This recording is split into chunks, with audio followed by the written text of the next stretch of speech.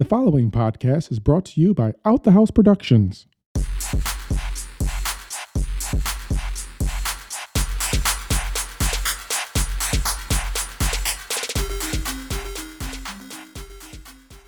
Welcome to We Make Florida. I'm your host, Dr. BJ Brunius, and thanks for coming back for another week of turmoil in the state of Florida. Oh my God, y'all, this has been a weekend. These folks are doing the most, y'all. These elected officials have gone ham crazy. Let's just talk about it. Let's get right into it. So in Orlando over the weekend, we have Nazis just openly on the streets of Orlando giving the Hail Hitler sign, holding anti-Semitic signs right in broad daylight on our shores in our state. And we've got Nazis walking in the same city as Disney World. If this isn't the time for a multi-faith, multi-generational, multi-class, and multi-racial coalition to come together as one in unity to fight this battle of anti-Semitism, of racism, of bigotry, of classism against the powerful elite, I don't know what is. I mean, I truly think of this as our endgame moment. For those of you who watch Marvel, this is our endgame moment. This is where the Avengers, this is where Wakanda Forever needs to take its place. Because not only do we have Nazis openly marching on the streets of Florida, but we've got politicians who do not even see it in their interest, in their political interest, to call out anti-Semitism for fear that they will lose their political careers. This used to be something that we could all agree on. And now we've got the press secretary for the governor of Florida making excuses and questioning whether or not these were even real Nazis, as if they were fake Nazis, that would make it better. And then homegirl had the nerve to delete her tweet like if she don't know, as a communications specialist, that everything on the internet lasts forever. It's like, come on, girl. No, just because you deleted your tweet don't mean you didn't tweet it, boo. We all saw you. We saw what you did. We saw you flirting with that anti-Semitism. We saw you dive straight in to full-on Nazism. If we don't make it our duty to hold these elected officials accountable for the behavior that they are displaying in our name with our tax dollars paying their salaries, we're in trouble. And that's why we do this podcast. So coming up, we actually have someone who wants to do just that. Peggy Schiller. She is running for the U.S. House of Representatives to represent the 1st Congressional District in the Great Sunshine State of Florida. In our conversation, we get into her platform, the circumstances surrounding her entry into politics, and why people who know her say that she was born for public service. Candidate for the U.S. House of Representatives representing the 1st District of Florida, Peggy Schiller. Welcome to the podcast. Thank you, BJ. Thank you so much for having me. So it's been such a pleasure to interview the slew of candidates that are running for various offices throughout the Panhandle, and how great it is that women are actually responding to the call of public service in such a huge way, particularly in the Panhandle. When I was at Leadership Blue last month in Orlando, I didn't get to meet you personally, but I spoke to several people who knew you. And one of the things that I remember, a quote, and I can't remember her name who told me this, but she told me that you were born for a life of service.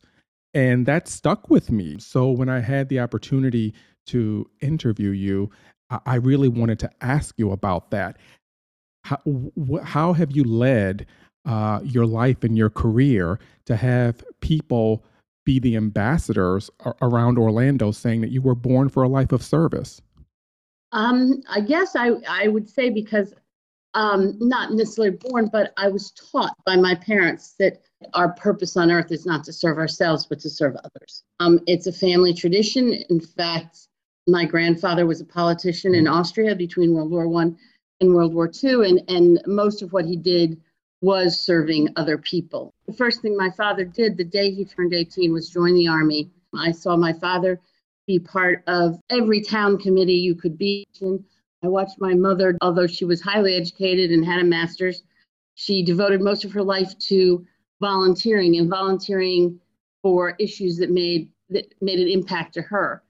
So after I graduated from law school, I practiced corporate law in New York City for a couple of years, but I soon found it gave me no pleasure and I didn't like it. And I then opened up a small business, and I was really able to put all my legal training toward serving the underserved, to helping right wrongs. I guess that's what they mean by I was born to serve. You know, we bought our house here in 2013, and at the first meeting of the Walton County Committee, I volunteered to run voter protection because it's what I've been doing in both for the Democratic Party and with Stacey Abrams' group Fair Fight, fighting for the 2018 gubernatorial house. I imagine that's what they're talking about. And I've had conversations with both Democrats, Republicans, and independent female candidates who sort of share a similar experience in being told that running for office, that they shouldn't do it, or being discouraged from doing that. You mentioned your legal career, going to law school. I would presume that, you know, as a female law student, you probably were not in the majority. It was probably dominated by males. Have you had that experience in this run of the detractors and the naysayers and the people who say that it's not possible? Not in regard to my sex. I really haven't. I've only received a lot of positive being willing to run in what we all know is a mostly red district, but nobody's in this particular instance has used my sex against me. I can't say it's never happened in my life because it absolutely has. Although I've been around politics my whole life with my father and my grandfather's history, and you know, working and doing a lot of legal work with voter protection, I never occurred to me to run until we were here, and I was so aghast at what was going on in our district and what was passing for congressional representation here. So I don't know whether somewhere in the back of my mind I didn't run earlier because of some kind of sexism. I don't think I ever really, truly experienced sexism in that way. And I've gotten nothing from 90% of the people, 99% of the people, except positive feedback for deciding to run. So let's talk about the transition that you made from public advocacy into the realm of politics. I want to explore, how did you make that shift? What was it that said, you know what, that we need better representation and I just may be the person to do that? Well, I think it was a couple of things.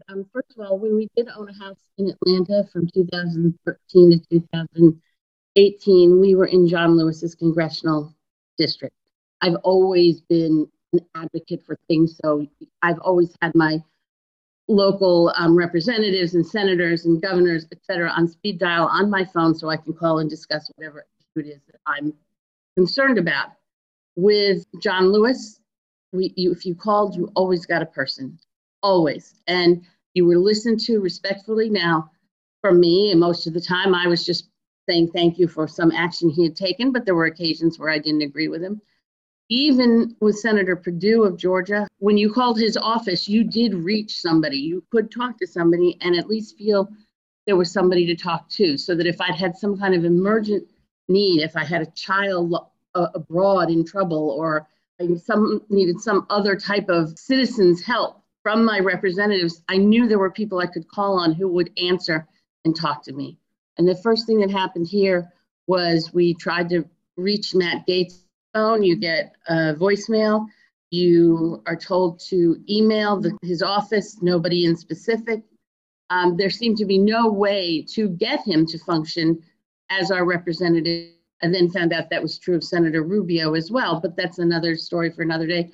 I was just really aghast at this total lack of representation. And then as we have lived here and owned property here for 10 years, we've seen Matt Gaetz do less than nothing over Hurricane Sally, leaving people stranded in Pensacola and on the beaches.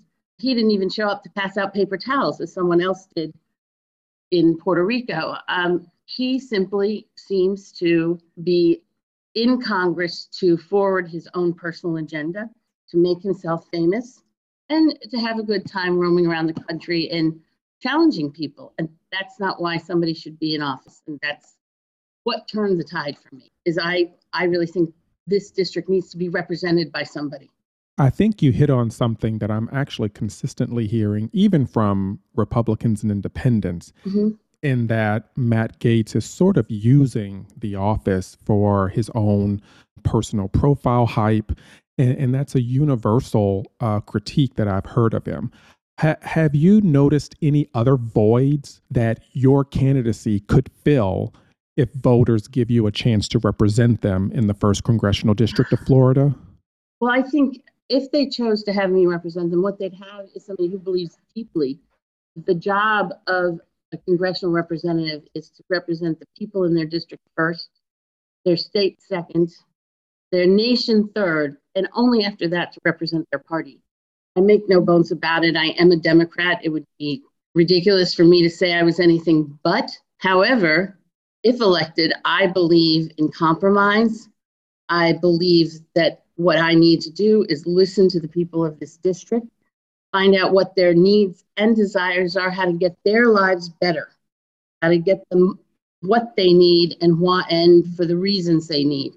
And I am more than willing to work with anybody to achieve that goal. So I really am trying to not make this election about party. I think this election needs to be about personal capability and personal character. And I think I'm the best for that role.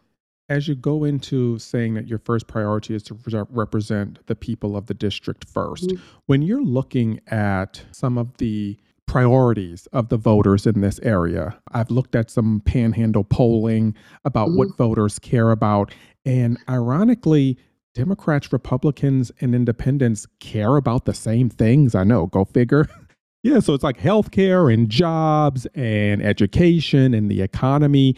So I was just wondering if you have found in your conversations with voters, what are the shared values that you're noticing or recognizing that basically we all want the same things? You just summed it up in a nutshell. People have different ideas about how to get it. You know, one of the main things that everybody in the 1st District, everybody on the Panhandle cares about are the beaches.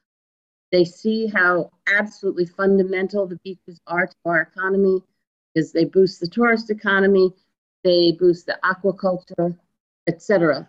And everybody is here because they love the beaches and they want to have the proper use of the beaches. And when you talk to people, there's not a lot of difference, except for the very narrow band of people who want to make the beaches private for those homeowners who live right on the beach.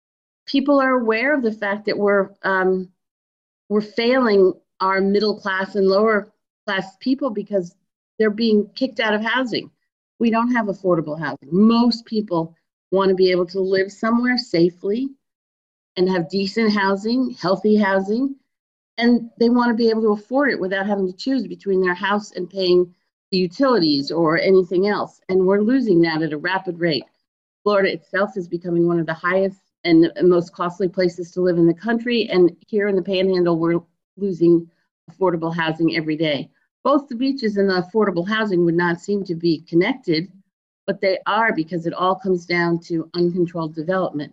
Now, I'm for development. I mean, a community has to grow to become to stay a vital community. But good economic policy is good environmental policy here, because the two go marching hand in hand. So that if we were to say control development a little bit, to insist on policies that promote affordable housing with any development, all of that helps the people here. And those are things that are wanted no matter what political party people may join or not. Everybody here is well aware that we have in our district the dubious fame of having the most children incarcerated in adult facilities. Now, when you hear that, there's no other conclusion to drive but the fact that we are somehow failing our children. If we put more children in adult detention centers than any other place in the state, we're failing them somehow. And when you start seeing that, then you have to look at education. And I know that people are up in arms now and they're arguing about things that are very important to me, free speech, freedom of press, etc. But we're getting into the nitty gritty about things like, do we pull books from the shelves? If so, what books do we pull from the shelves? Do we maintain a teacher's right to teach history as it happened? But all of those things really aren't as important. They're sort of dog whistles, if you will, as just putting our time and money and personal effort into making sure our kids are ready for the 21st and 22nd centuries, which means making sure they have access to all digital equipment that they need, that the schools have all the equipment they need, that kids don't go home with homework assignments they can't do because they simply don't have access to a laptop or the type of Wi-Fi or whatever that they might need. So I think when you get away from all these dog whistles that both parties are doing, and I think both parties are equally guilty about this, we see right below that the truth. Everybody wants a future and an opportunity for our children. As you so clearly outlined that, we all want the same things. We may just have different ways of getting there. What are you finding as the modes of division? Because there seems to be an apparatus out there that purposely wants to divide us in order for the people in power to sort of walk away with the spoils of our labor, basically. And so have you been able to identify what is dividing us in this current climate, in this current political climate, particularly as it relates to the panhandle, not necessarily on a national level, but in the panhandle itself? What do you think are the modes of division that are being implemented against us as the citizens? Well, I think there is a lot of, even here that I've seen, there's a lot of misrepresentation of facts. There is a lot of, as I used the term before, dog whistles to try and get people to stay completely within their party framework. You're a Republican, therefore you must vote Republican. You're a Democrat, therefore you're against the Republicans and must vote for Democrats. And there's been so much political rhetoric locally and nationally that people are just digging into their side of the argument and not seeing that we all lose when that happens. We all need to stop digging in and listen to the other people and say, okay, I don't really need to hear that you vote Republican and therefore you're going to vote for Matt Gaetz. I want to hear, what do you need from Matt Gaetz if he gets elected, and what can I give you if I get elected? Has Matt Gaetz given that to you? Because it's more a matter of not the fact that he's a Republican, but what his own personal character is. I don't know enough to say I accuse so-and-so and so-and-so of misinformation, but I do feel that there, coming from the top down, has been, unfortunately for the past 5 years, a lot of attempt to explain things like the Constitution incorrectly, to rely on catchphrases and make promises that aren't kept and create problems that really aren't of very much importance, while ignoring those that are of a much bigger importance.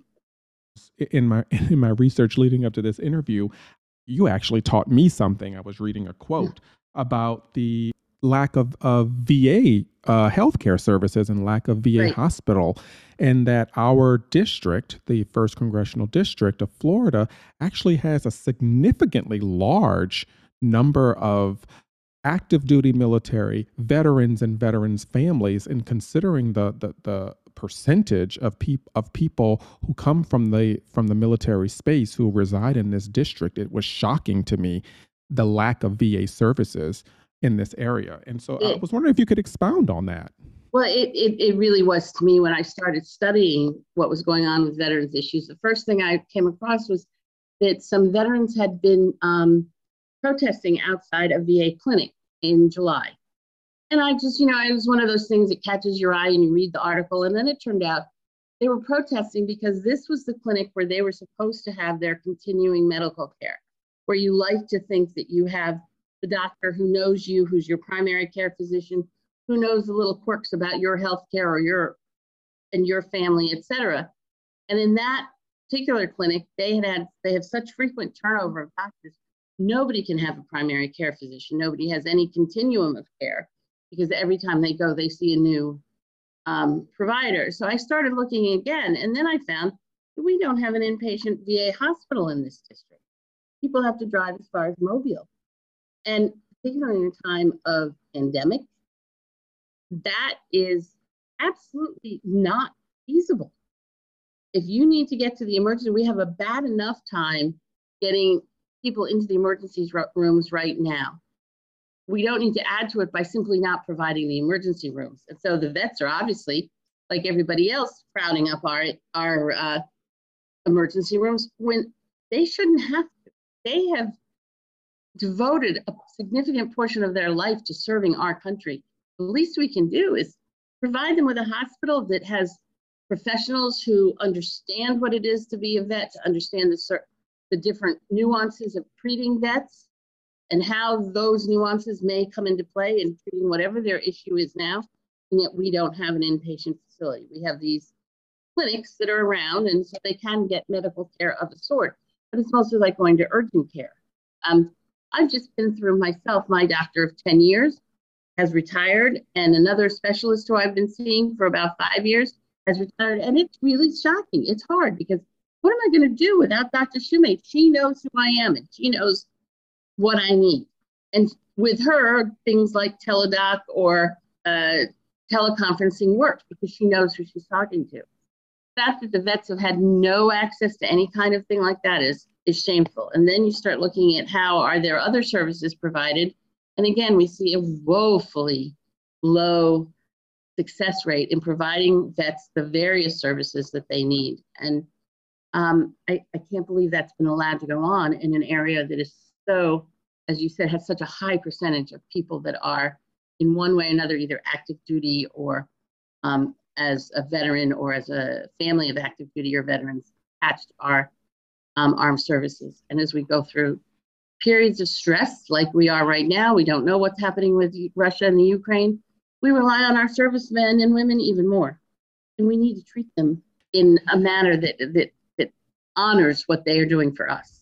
And as we get into the intersections of housing as well as the military, you know, our one of the county commissioners in Santa Rosa County released a resolution basically admitting to the voters in Santa Rosa County that the average rent in order to live in a decent, safe, and healthy home, it costs about $2,200 a month.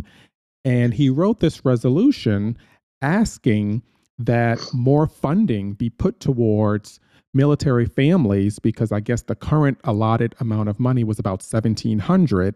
Yep. And he figured that it cost about $2,200. So military families were having a $500 budget shortfall every single month. And you mentioned affordable housing as being an important part of your platform. It obviously intersects with military issues. And so is that an issue that you think we may be able to find some bipartisan movement on, particularly because this resolution came out of an all Republican county commission?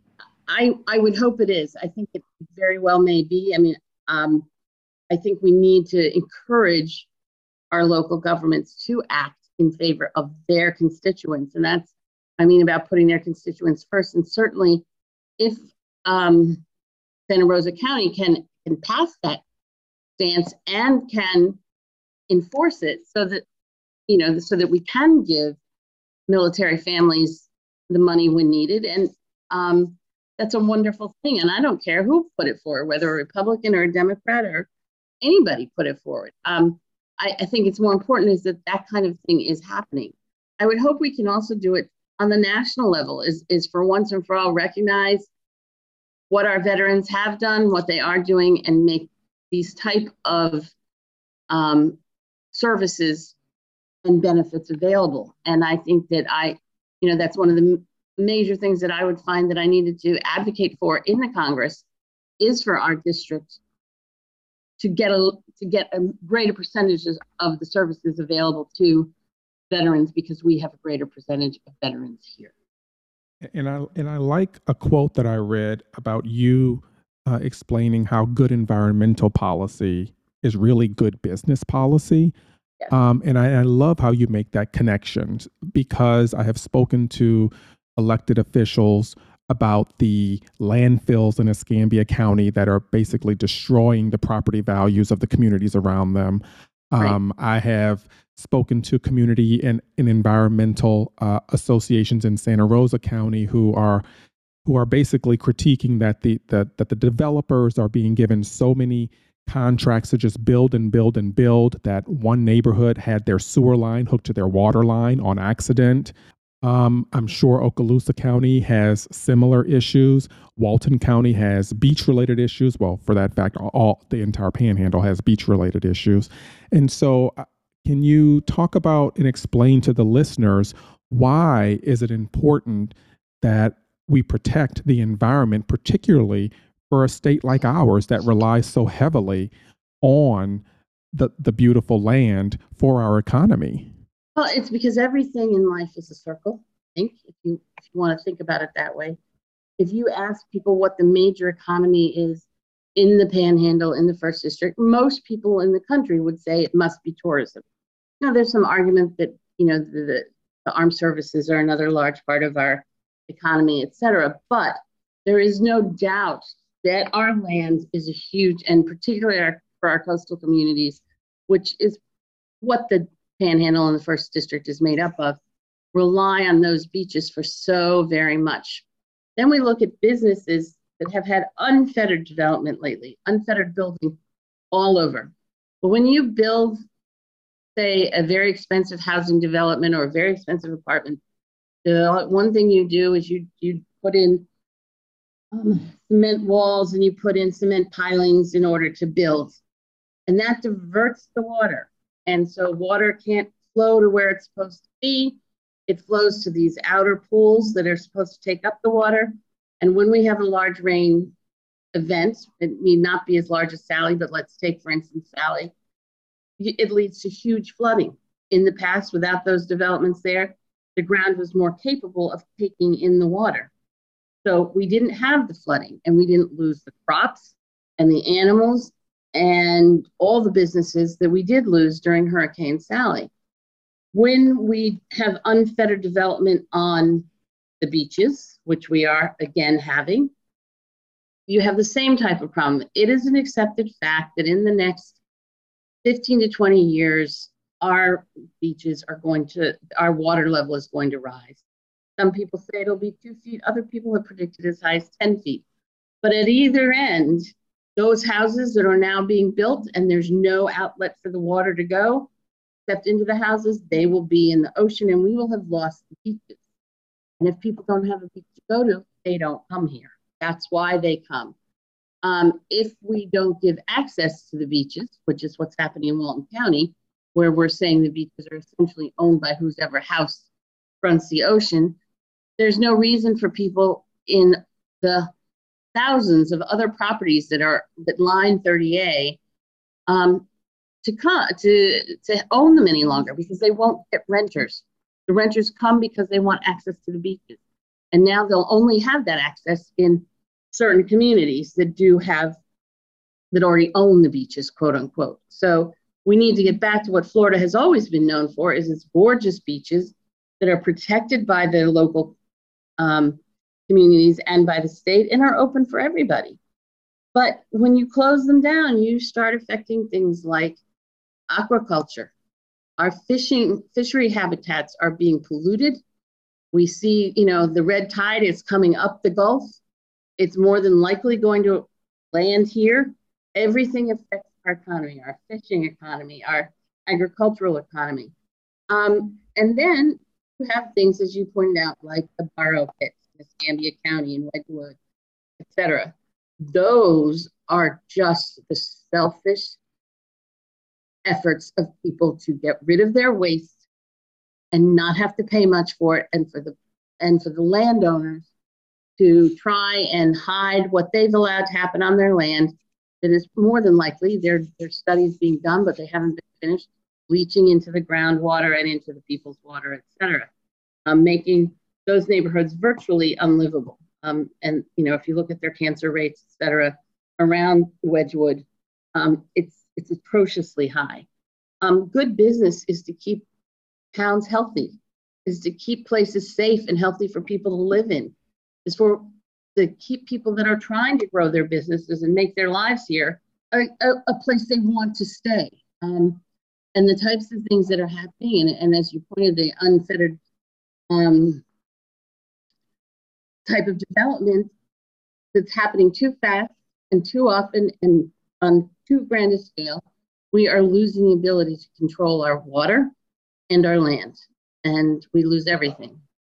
As you're thinking about putting together a multi-class, multicultural, diverse coalition to embark on this journey of becoming the next representative for U.S. Congress in Florida, what does that ground game look like for you? You mean for the actual campaign? Yeah, for the campaign. Asking? Yeah. Well, what we're trying to do is, this is a grassroots campaign. There's no doubt about it. So we are talking to everybody we can and going to every place we can. And I am doing my best to include people's voices and to encourage people to not only tell me what they want, but to volunteer for the campaign to make sure their voices are heard and are part of the campaign. And I guess that the ground game is just going out and meeting as many people in various communities as possible, to talk with them, but more than to tell them about me is to listen to them and to find out what they really need and move on from there. So if someone wants to volunteer for your campaign, how can they reach out to you? I'm really reachable. Everything on social media is Peggy for the Panhandle, because that's really what I'm trying to be. So peggyforthepanhandle.com is our website. Peggy for the Panhandle is our Facebook page and our Instagram page. The only thing that's different is Twitter, which they won't let me have that long a handle. So it's PL4FL1. So Peggy for the Panhandle, or Peggy for Florida 1. My email is peggy@peggyforthepanhandle.com. As long as you remember Peggy for the Panhandle and you Google it, you will get to us. We'd love volunteers. I need to get more petitions signed, and I hate to bring it up, but we always need more money. We are not going after any PAC money. We are not going after major corporate money. We want to be representing the people, and that's what we're doing. And so far, I think we're doing it fairly successfully. We're making ourselves known. Well, it was a pleasure having you on the podcast. For all those listeners, reach out to her on all the socials.